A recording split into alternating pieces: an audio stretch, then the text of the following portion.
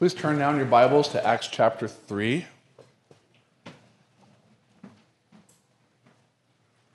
The title of the sermon is Outdoor Preaching. It's rather tempting to say, let's all get up and go outside now.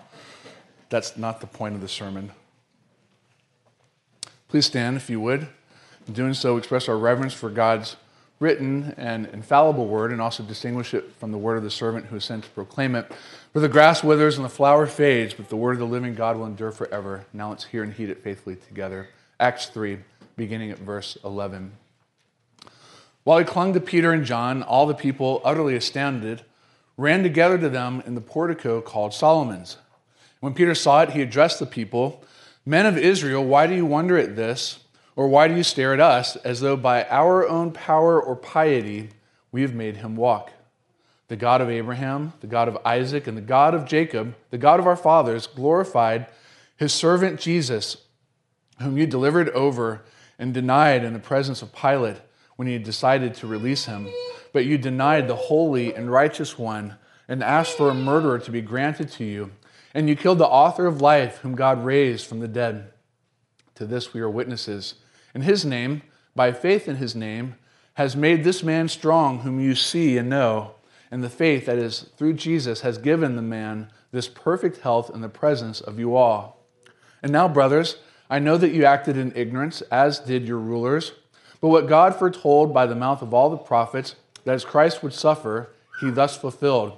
Repent, therefore, and turn back, that your sins may be blotted out, that times of refreshing may come from the presence of the Lord, and that he may send the Christ appointed for you, Jesus, whom heaven must receive until the time for restoring all things, about which God spoke by the mouth of his holy prophets long ago.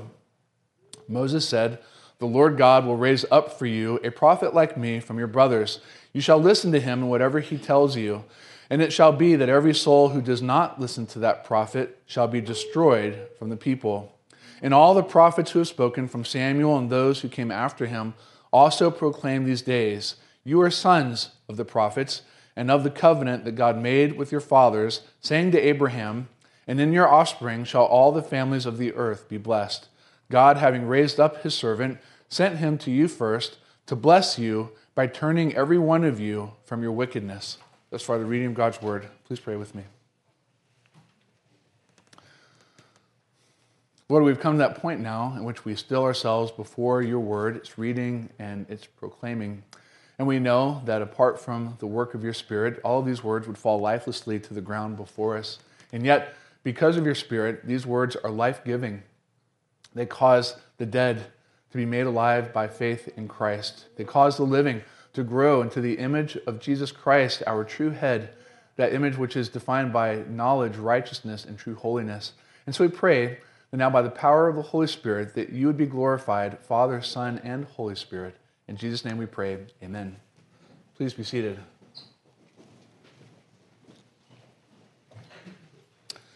Covenant kids, I'm going to begin by talking about a game that some of you know and play, maybe at home, maybe even at school. And the game is show and tell. And you know what show and tell is. Older covenant kids, by which I mean adults, know what this is. Show and tell, where we take something to school and we use it as a little bit of a prop to tell something of the story of our lives, or we tell stories about our family or things that we like to do.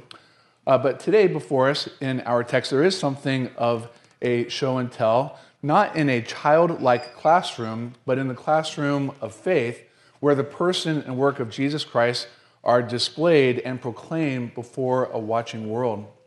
This really is a wonderful text. It's a lot longer than it appears, but we're going to attempt to do it justice with the help of our outline that you have before you. First, considering God's power, the context of preaching. It's been a few weeks since we've been in Acts because of the holidays, but if you remember from a few weeks back what happened prior to this particular text when Peter and John heal the lame beggar, the text that we have today needs to be seen in the light of that text. They are two sides of the same coin, or to put it differently, they're the same thing. The same day, same people, they are the same story. And the point is, here in Acts chapter 3, something remarkable and undeniable has happened that has been something like a version of show and tell. God has shown his power in order to tell of his glory in the gospel. In the last 2 weeks, we saw that a lame beggar had been healed, and that this was done on the front porch of the temple, what is known as Solomon's portico, where the beautiful gate would be found. It underscores a particular intention that God has, or to say it differently, the purpose for which the healing was done, and that it was not simply for the sake of this man, but for many others. God healed, or he blessed one, if you will, for the sake of the many. A lame beggar was healed. Though surely a blessing to him, his healing was not narrowly for him. And this is very often the way, beloved, that God actually works. His blessings come not simply to us, but they come through us, and they splash or fall upon other people. This is the way God often works in our own lives. He blesses us individually, but not narrowly for the sake of us individually, often for the sake of other people as well. This is what we see him doing all over the Bible, like in a beautiful chapter like Hebrews 11, where God not only witnesses to his people, he also witnesses through his people. And so the point is simply this: God works in us, he blesses us, but not simply for us. So often it's also for those who are around us. In Acts chapter 3, God has healed a lame beggar on the front porch of the temple. I thought of beginning the sermon by asking this question: if walls could talk, what would they say? If these particular walls that supported what is referred to as the beautiful gate, if they could talk, what would they say? They would say that the name of Jesus was lifted up and glorified in this place on this day. Those walls of the beautiful gate would testify to the life of a man who has been carried to this spot his entire life. If you notice early in the chapter, we were told that not only was the man lame, he was lame from birth. And it tells us that he has been carried over and over and over to this very spot.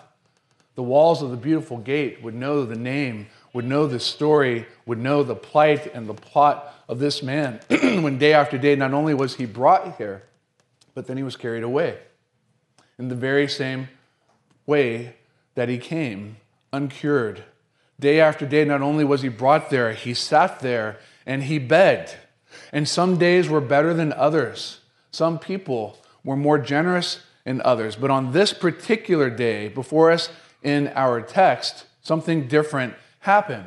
On this particular day, two men came and took note of this man.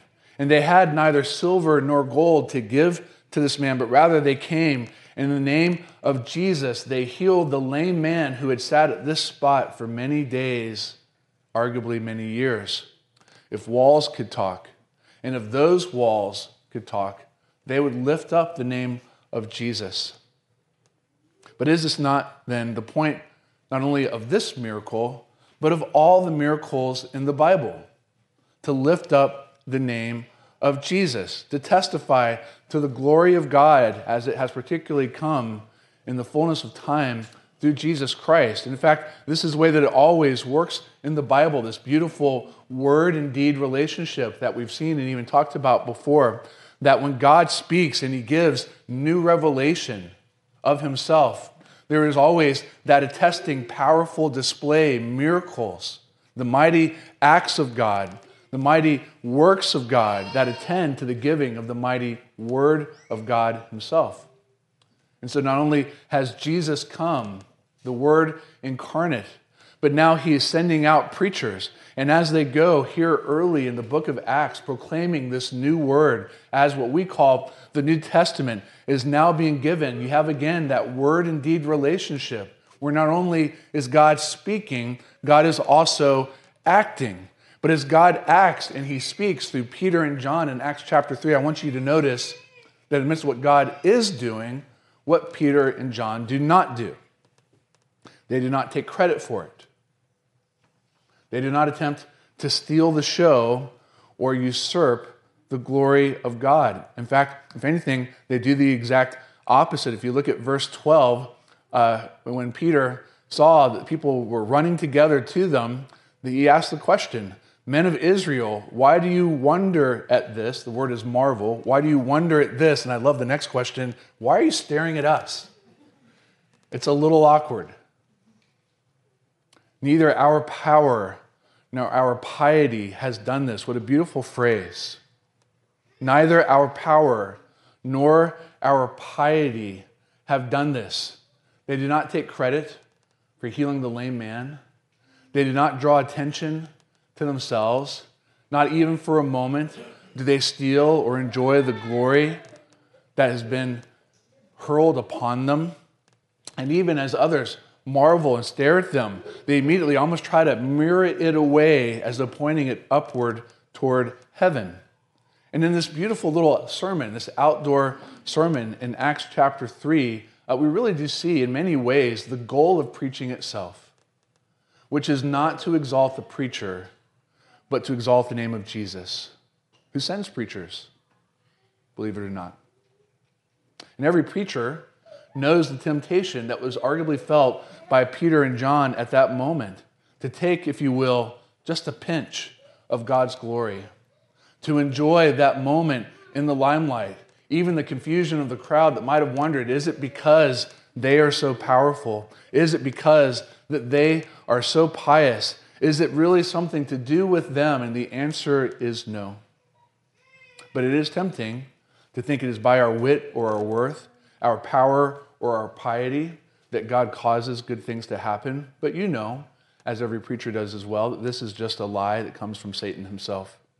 One of my favorite Charles Spurgeon lines is actually a description of a Sunday morning where apparently he preached one of his better sermons.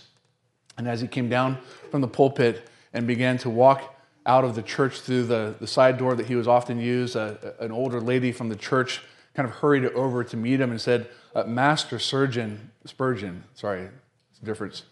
Master Spurgeon, that was a very fine sermon. And he said to her, "Madam, you can stop right there. Satan already told me."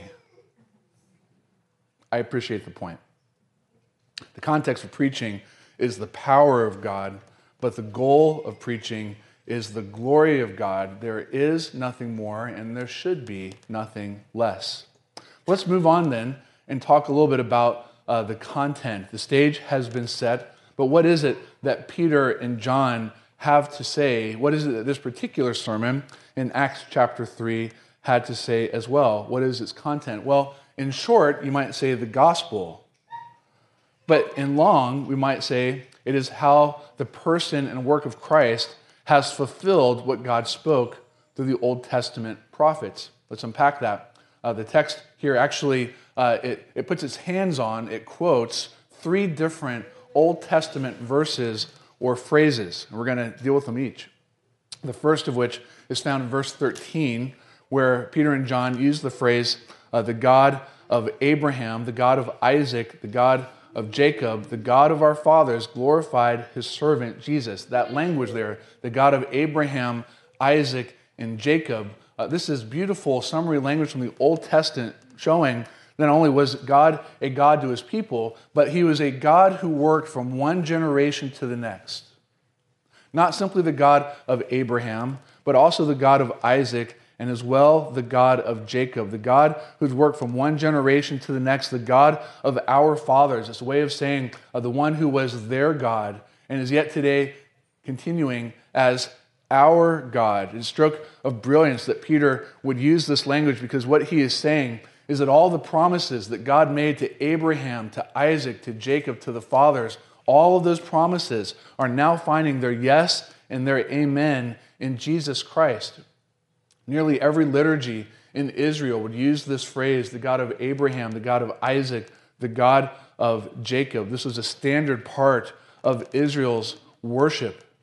And it's his way of saying that God has revealed himself, and God has brought his Son into the world to fulfill all those things. This is the perfect revelation of the Son, that all the revelation of the Old Testament, all the miracles, they all point to this. And in a certain sense, if you think about what has happened already at Pentecost, we're in Acts chapter 3, which comes right after Acts chapter 2. If you think about what happened there, once again, God has revealed himself. There was not only a powerful display of the word, but even the work of God. And all of these Gentile people, all his people begin praising God as God calls the nations to himself. That is the point of Pentecost.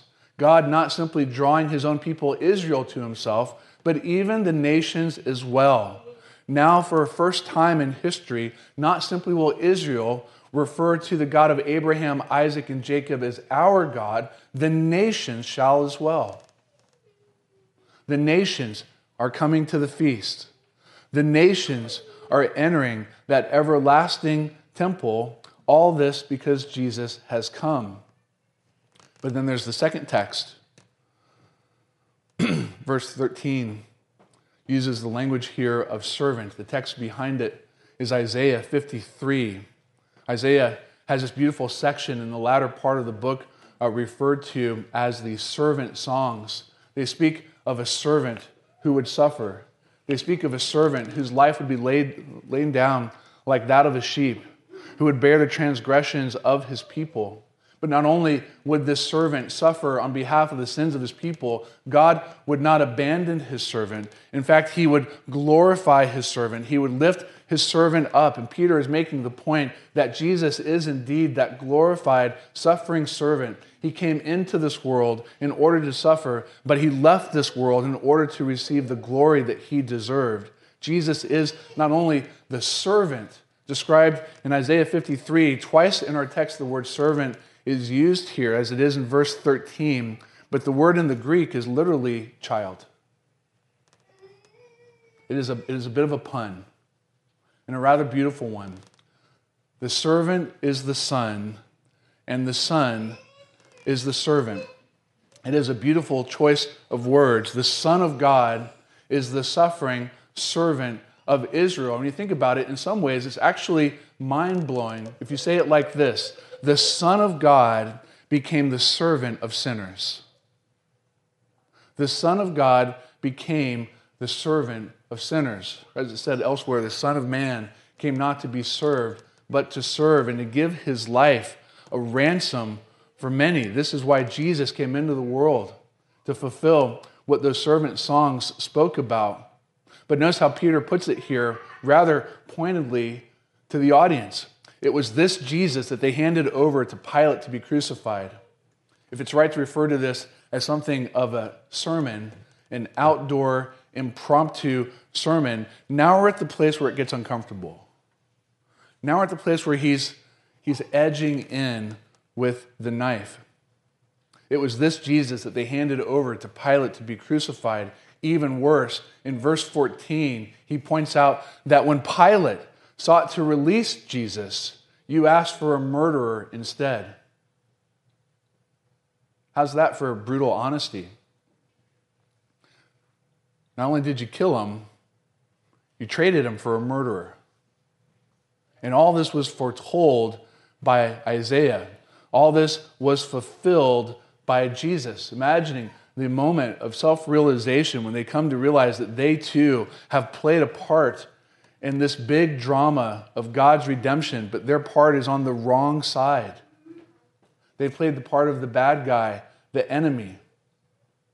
They killed Jesus, and in doing so, traded him for a murderer. But there is more. Not simply was he killed, God promised and prophesied that he would be raised from the dead.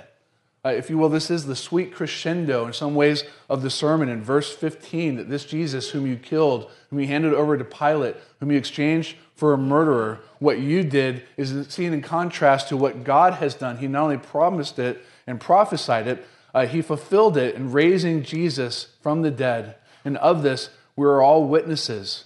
Witnesses to the reality of the resurrection. Witnesses to the fact of the resurrection. And here on this day in Acts chapter 3, witnesses to the power of the resurrection. For after all, what really was on display when this lame beggar was healed?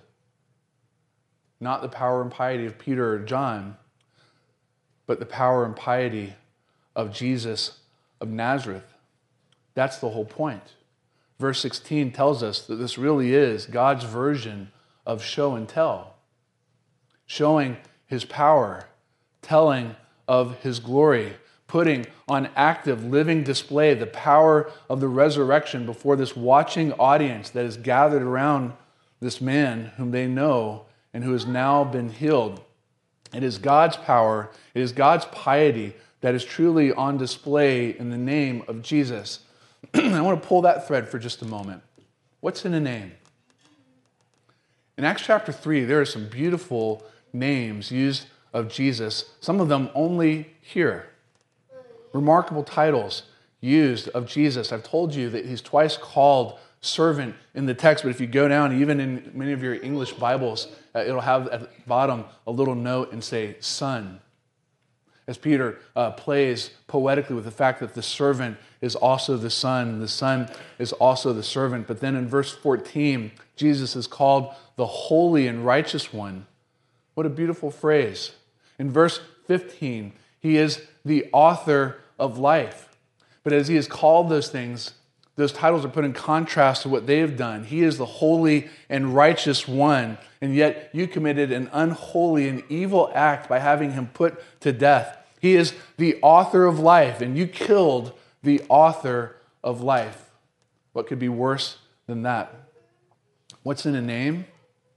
Everything, if it's the name of Jesus.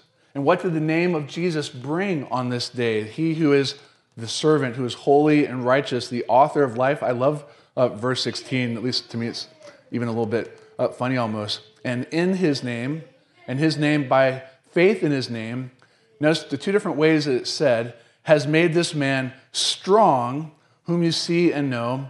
And the faith that is through Jesus has given this man, and here's the phrase, perfect health in the presence of you all. He wasn't just kind of healed. He was really healed. And what would a perfectly healthy man look like? How fast could this man now run, who his whole life had been lame? How high could this man now jump with perfect health, he who has sat on a mat the entirety of his life? Perfect health. It's an interesting phrase. Not simply strong, but perfect. Perfect health. Why this phrase? There's something to it. Don't lose it. Sinclair Ferguson makes the point about Jesus. Be with me here. Just follow the thread from Jesus to this man. It'll make sense. Sinclair Ferguson suggests that part of what we are to understand in the gospel is that Jesus is the first person to enter not simply into heaven, but bodily in the way that Adam would have enjoyed had Adam never sinned. He would have bodily been in the presence of God, enjoying perfect health, physically, spiritually, and emotionally, for all eternity, and it would have never ended. But what Adam failed to do, and therefore failed to inherit, Jesus actually did, and is the first to inherit. He enters into heaven bodily, and there enjoys everlasting, if you will, in his body, perfection, perfect health. So what does that mean for our text in this man? But on this day in Acts 3, when this man is healed, he receives a foretaste of heaven to come.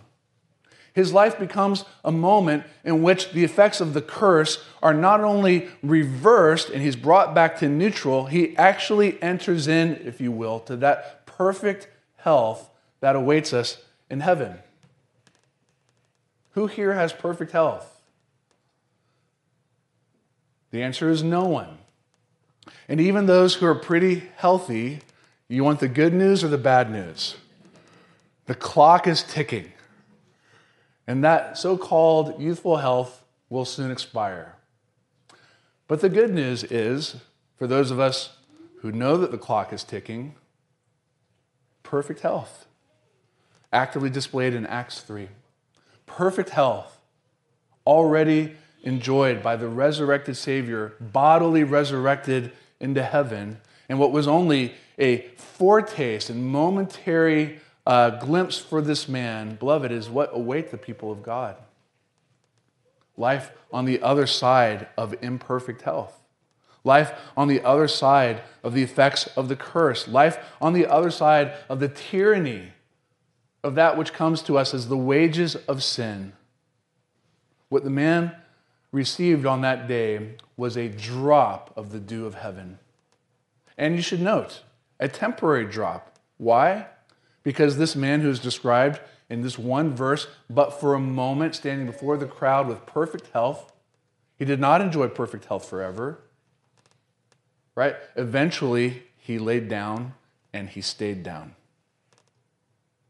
As we all do. And yet, because Jesus has been raised from the dead, bodily, so shall we. That in many ways is the real point of the text. What this man enjoys temporarily is what Jesus and all of his people will enjoy eternally. What we experience now is temporary, cross and crown, but what awaits us is an eternal weight of glory that cannot even be compared with this present evil age, because this present evil age is just simply not worth the comparison. That's why the crowd marveled. Heaven came down that day. The power of heaven came down that day. A foretaste of heaven came down that day in the name of Jesus. It's also why, beloved, I think we often minimize this. It's also why the body is important. Your body is important. It's so important, God plans to raise it from the dead. In heaven, you will not float around like ghosts. In heaven, you will have a body just as you do now, but a perfected one that stays in perfect health, even as Jesus' own body does as well. They say that when young women marry young men, they do so hoping that those boys will change and eventually grow up. It's a great line. I'm just struck by the absence of reaction on your faces. I'm going to say it again. I am going to say it again. They say that when young women marry young men, they do so hoping that those little boys will change and one day grow up. The flip side is also true. They say that when young men marry young women, they hope they will never change, that they will stay the same forever. I want you to think about it like this. When the bride of Christ enters heaven, she will be and will always remain not only beautiful and in perfect health, holy, righteous, and fit for him. That is a beautiful thought. This is how Jesus sees his bride, in the already holy and righteous in him, and the not yet to be perfected in holiness and righteousness, to be fit for all eternity, to glorify and enjoy him in our bodies, not leaving them behind with our bodies. And it raises one final question, which takes us to the third point of the sermon. How does this all happen? How shall we enter in? Well, the third point, God's grace, the consequence of preaching. Preaching has an effect. One of the things that takes a while to come to terms with is that in a certain sense, everyone responds to every sermon that they hear.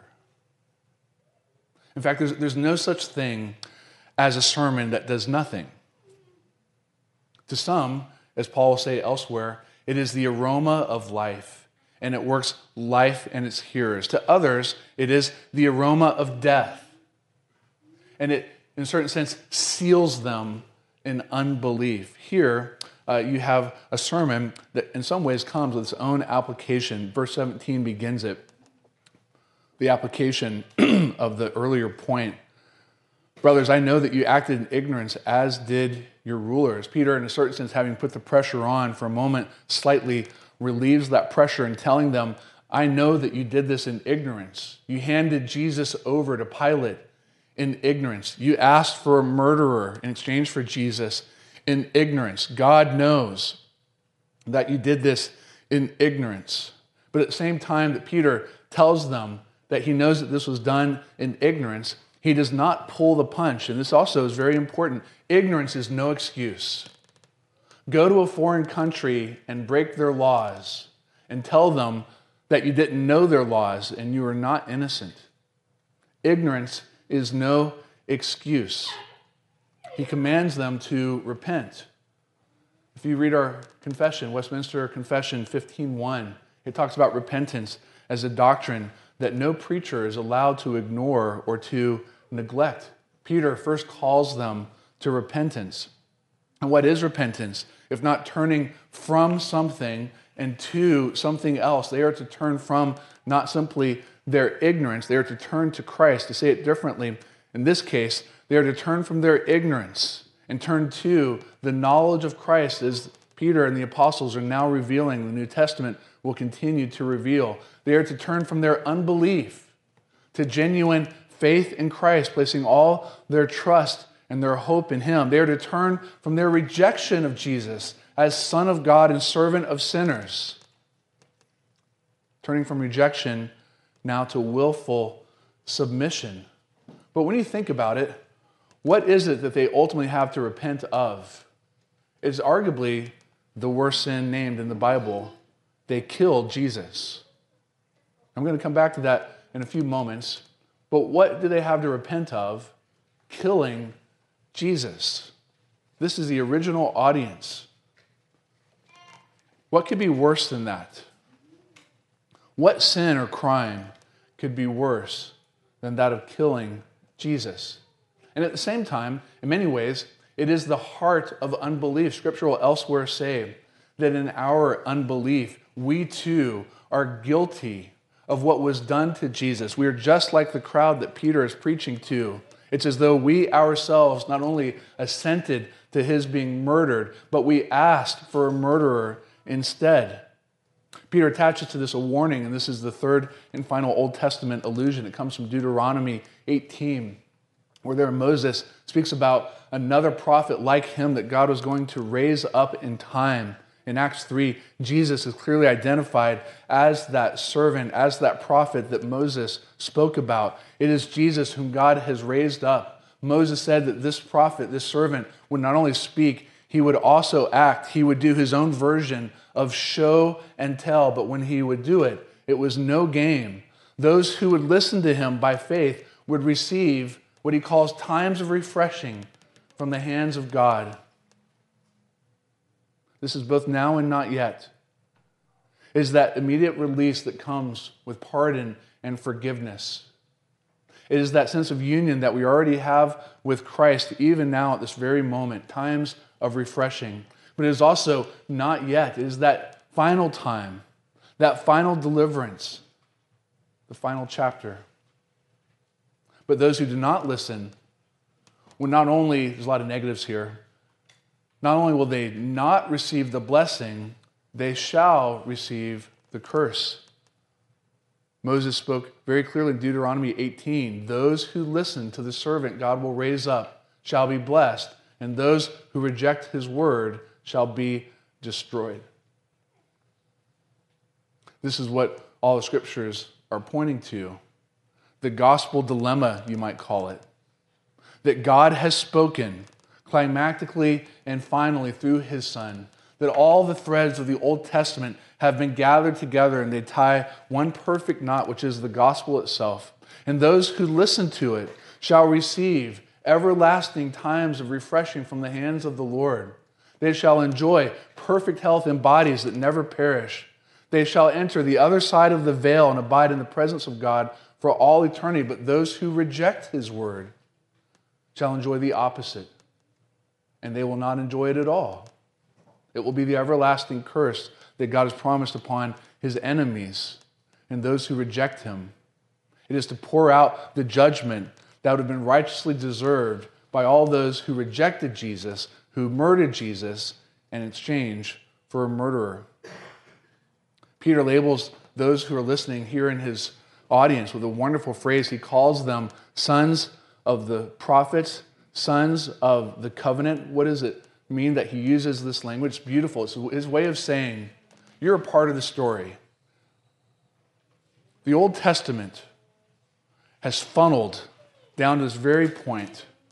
You are a part of the story. On the one hand, you are sons of the prophets. You've received that word handed down from Abraham, from Isaac, from Jacob, from Moses, all the way through the prophets, the servant songs coming down that day. You are sons of the prophets. You are inheritors of the covenants. You are a part of this story, even your guilty hands. And yet, there are those who are outside, whom God is drawing in, who are referred to here at the end of our text as all the families of the earth. Verse 25. The whole world is drawn into the story of God's redemption. The whole world plays a part. You're either on the side of the Son, or you are an enemy of the Son.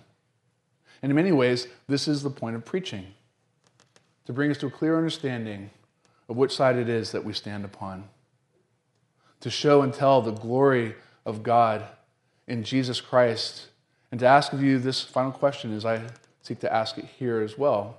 If Peter came and proclaimed that all the scriptures have been fulfilled in Jesus Christ, that the point of these miracles is to show and tell the glory of God in the name of Jesus Christ, and that a proper response is one of repentance and faith, it does beg the question, beloved, have you repented?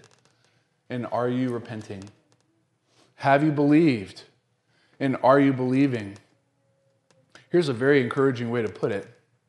If these listening today in Acts chapter 3 had committed the worst sin and crime imaginable, and yet could be forgiven, pardoned, and even promised times of refreshing, how about you? Is there anyone who's committed such a crime that they cannot be forgiven in the name of Jesus? Is there anyone who cannot be ultimately healed in the name of Jesus? I don't mean that in a charismatic sense, but I do clearly mean it in the spiritual sense. And finally, I want to come back to the beggar, because he did something I think is just really sweet and touching. If you go back to verse 11, what is the beggar doing? Clinging to the preacher. Now, the point of this is not to say right after the service, I want like a hug line up here at front. Although I'm from the South, and you know I'm kind of a hugger, so I'm not really above that. But I do want to make something of it. Why is this man clinging to Peter and John? He's clinging to them because he was healed. He's clinging to them because the power of God had just touched his life. But what do you think the point is? Well, the point is not to cling to the preacher, is it? But rather to the one who sent the preacher. In fact, the point is not to cling to the word of the preacher, but the word incarnate that the preacher is supposed to preach about. I might imagine this was one of the most awkward sermons in the New Testament. Why? Because technically, if you look at the text, you're not told when this lame beggar, now clinging to Peter and John, let go. This is not simply an impromptu outdoor sermon. This man is bear hugging Peter and John, and we're not told when he lets go. And there's something beautiful even in the ambiguity of that. But we should cling not to the preacher. We should cling to the Word of God and to the Word incarnate. That is the entire point of the text. That is what God sent preachers to show and to tell, the glory of God in the name of Jesus Christ. Let's pray.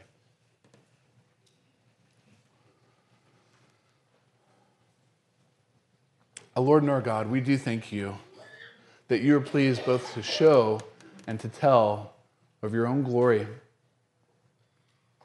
We thank you that you sent preachers like Peter and John, who came not simply to heal, but ultimately to proclaim the gospel. We thank you, O Lord, for the way in which the gospel has borne fruit in each of our hearts. But we do ask, O Lord, that on this day, when repentance and faith in the name of Jesus Christ have been proclaimed, that no one would depart from here in unbelief, that no one would think that they have committed such a heinous sin or crime that they are outside the reach, the grip of the grace of God. And we ask, Lord, not only would you grant to us those precious gifts of repentance and faith, but that you would increase our repentance and our faith in a daily way, that even we too might show and tell of the grace and glory of God in our own lives. And we do pray that as your people have been nicknamed a people of the book in the past, that we would be the same, that we would cling to the ministry of your word, not simply as is proclaimed from pulpits, and even as we have opportunity to read it, to memorize it, and to practice it in our own lives. In Jesus' name we pray, amen.